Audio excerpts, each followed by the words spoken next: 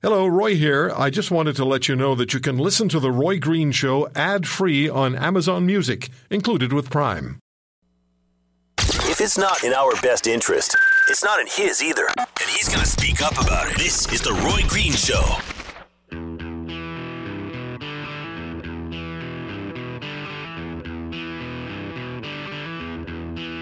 All right.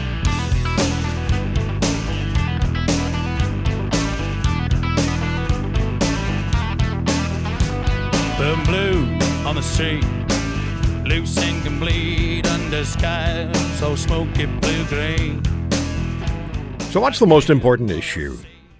Whenever we have election campaigns, what's the most important issue? Jobs. The economy. Always named as the most important issues.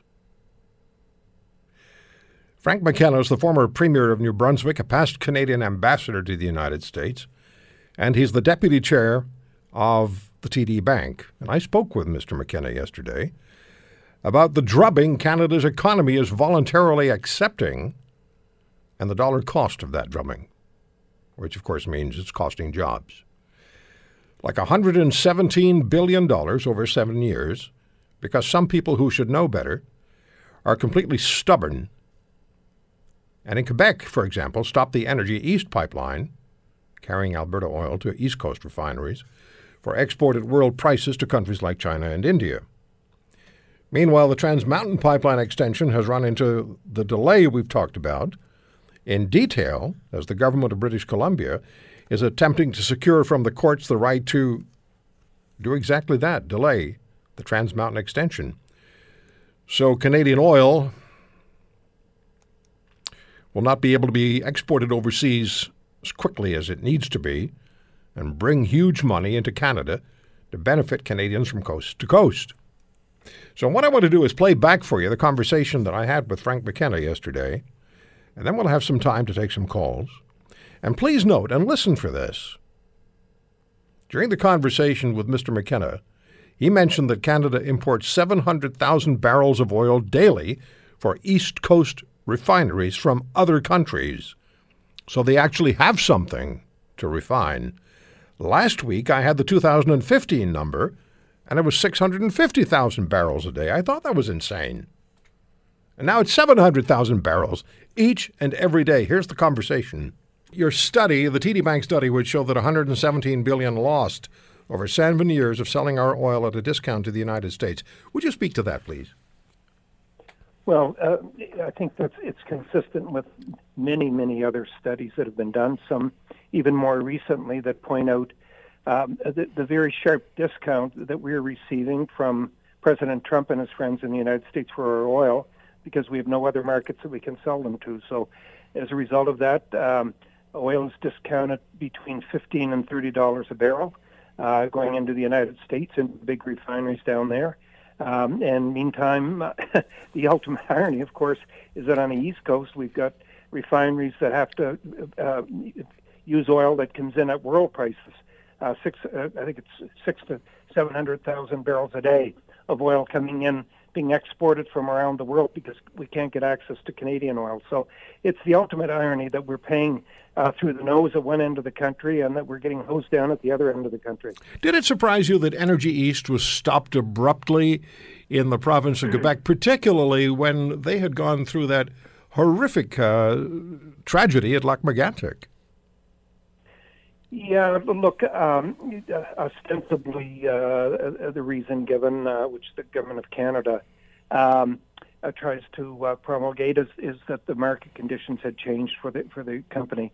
That's not my view. My view is the regulatory burden became so high that no company could really expose their shareholders to those kinds of losses.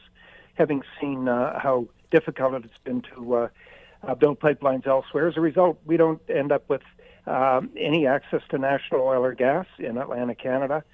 We've got a refinery that's stranded there that has to pay world oil prices. We've got a massive investment potential of a new refinery that could put as many as 5,000 people a year to work for the next 5 or 6 years if we could have had access to that oil. A huge amount of wealth destroyed for us because of the inability to get a pipeline to our marketplace. And now we're looking at an extension that's required for Trans Mountain Pipeline that has been approved by the federal government, and all the regulatory I's have been dotted and T's have been crossed. And the British Columbia government is going to the Court of Appeals to find out if they have the legislative power to stop it. And the federal government, I think, is just treading water. Mr. McKenna, how frustrating is it to see what's going on with Trans Mountain? Well, it's extraordinarily frustrating. I'd say as a citizen, but for our country as well, that it's a clear example of the country not working appropriately. Let's remember a couple of things. First of all, this is not a new route. This route has transported oil for something like 60 years in the existing pipeline. In fact, it's been upgraded 5 or 6 times. What this is a new fight, not a new route. Secondly, there were at least 43 Indigenous communities in the path of that pipeline that have signed benefit agreements with the pipeline proponent. So this mythology that all First Nations are against it is wrong. In fact, it would seem that not even the majority are. In fact, it would be a minority that would be. And thirdly, another myth that needs to be exploded is that this is not reducing the amount of oil being produced. On the contrary, oil is being shipped by train. It's also being shipped at pipelines, which are so compressed that we're suffering huge discounts. So bottom line is oil is still being produced. Canadian taxpayers are getting absolutely savage because we're losing tens of billions of dollars a year because we just can't get the right economic rent for our resource. And I think that's just criminal. It really is a head shaker, isn't it? That you have all of this waiting. It's all there. It's just waiting to be exported, and it's just a matter of completing the technical requirements, and then you can get at the business of exporting your oil at world prices and bringing money into this country, which would help everyone. It's just a tremendous head shaker, and I'm being polite when I say that. Do you have confidence that Trans Mountain is going to be completed, or do you think Kinder Morgan is just going to walk away, and then it's going to be up to Canadians to foot a $7.4 billion bill and still run into objections? The pipeline's going to be built. It just can't it can't not be built. If that were to be the case, the rest of the world would look at us literally as the country that can't get things done.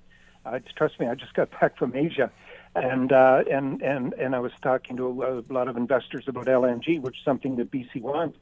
And these investors are saying, look, we need to see what's going to happen with Kinder Morgan. Why would we take a chance on a province that just can't get things done? Remember this as well, Roy, so that people can put it in perspective. If we applied the same logic today for projects in the past, we would not have a Trans-Canada Highway linking our country. We wouldn't have a railroad linking our country. We wouldn't have the St. Lawrence Seaway. We wouldn't have the Port of Vancouver. A lot of the projects which create huge wealth for our country would never be built if you applied the kind of criteria that we're seeing today. And for that reason as well, we have to demonstrate as a country that we work, that we're not just a collection of provinces with veto powers at the borders, but we're a country that actually works, and that each premier is bigger than his own individual province and also represents a national interest. And if we can't establish that principle, this country is doomed to really a second-class existence compared to the potential it would have to be a world leader. I spoke with Premier Scott Moe of Saskatchewan twice in the last few weeks, and Premier Moe was talking about the British Columbia effort, Premier Horgan's effort to delay or stop the pipeline, the Trans Mountain extension completion. And he said if the Premier, and I'm paraphrasing, but I'm close, said if the Premier of British Columbia can do that, then the question is, do we have a country? Yeah, well, I can understand the frustration of the Premier here. I'm sure that Premier Horgan is principle driven. I have no reason to think otherwise. I think he's wrong on two very, very fundamental issues, and I think as he collects more experience as a Premier, he'll realize that. I can tell you, as a young Premier, I was wrong on issues that I wish I had a more thoughtful approach to at the beginning. He's wrong, for example, in saying that his interest and his only interest is British Columbia. That's simply not the case. I've never had a day in which I couldn't proudly say that I was a Canadian first and a New Brunswicker second, and I think most premiers are like that. This is a precious country that we have, and surely to goodness we can pursue our provincial interest while respecting the national interest as well. Number two, the sense in one of his recent interviews that every individual First Nations has a veto. If that's the case, then he might as well throw the keys on the table and walk away from his province.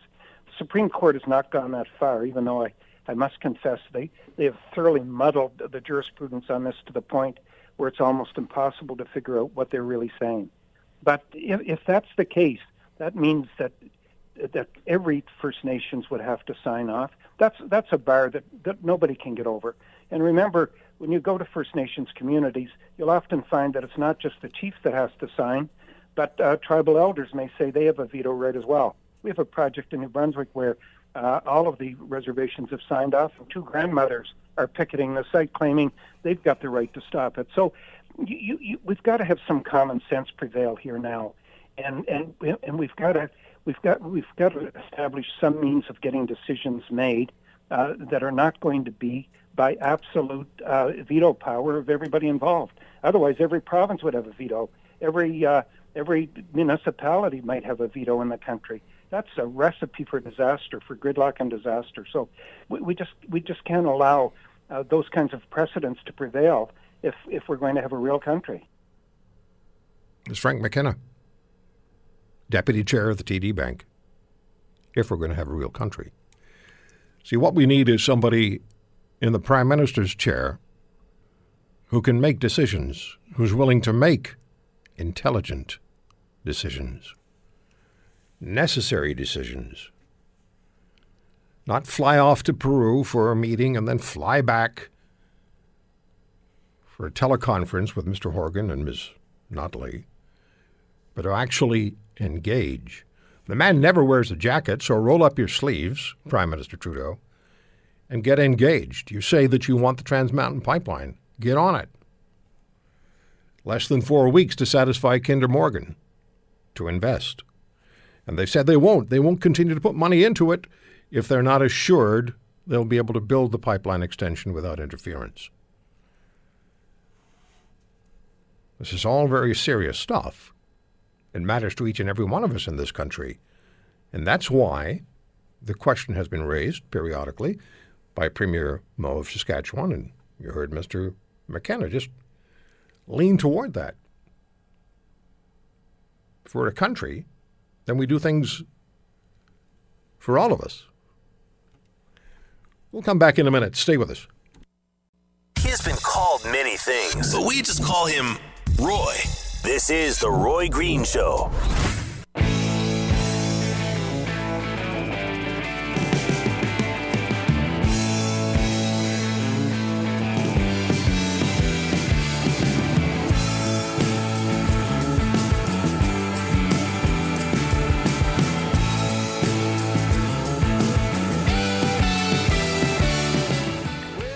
There's a Bloomberg news story that's making the rounds today, and it's been carried by the Calgary Herald, and it's also on the National Post paper, Post Media.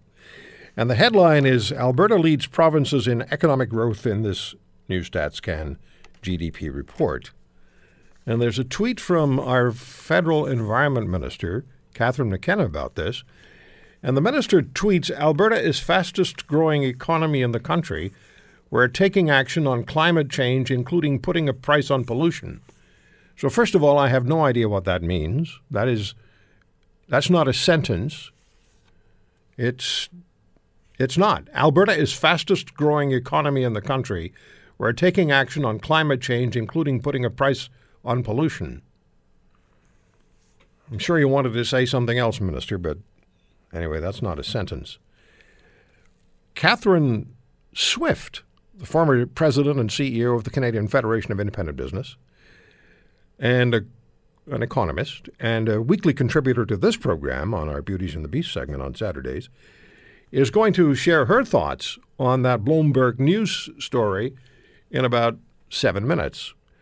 But what I want to do here is read something to you. And this is from the Vancouver Sun, and it was a column by Tristan Hopper. And I'm just going to read part of it, because some of the things that I'm going to raise here, or that Tristan Hopper raises, have been raised by callers to the program, and we've dealt with this. And I think it's important that we read, that I just read this to you.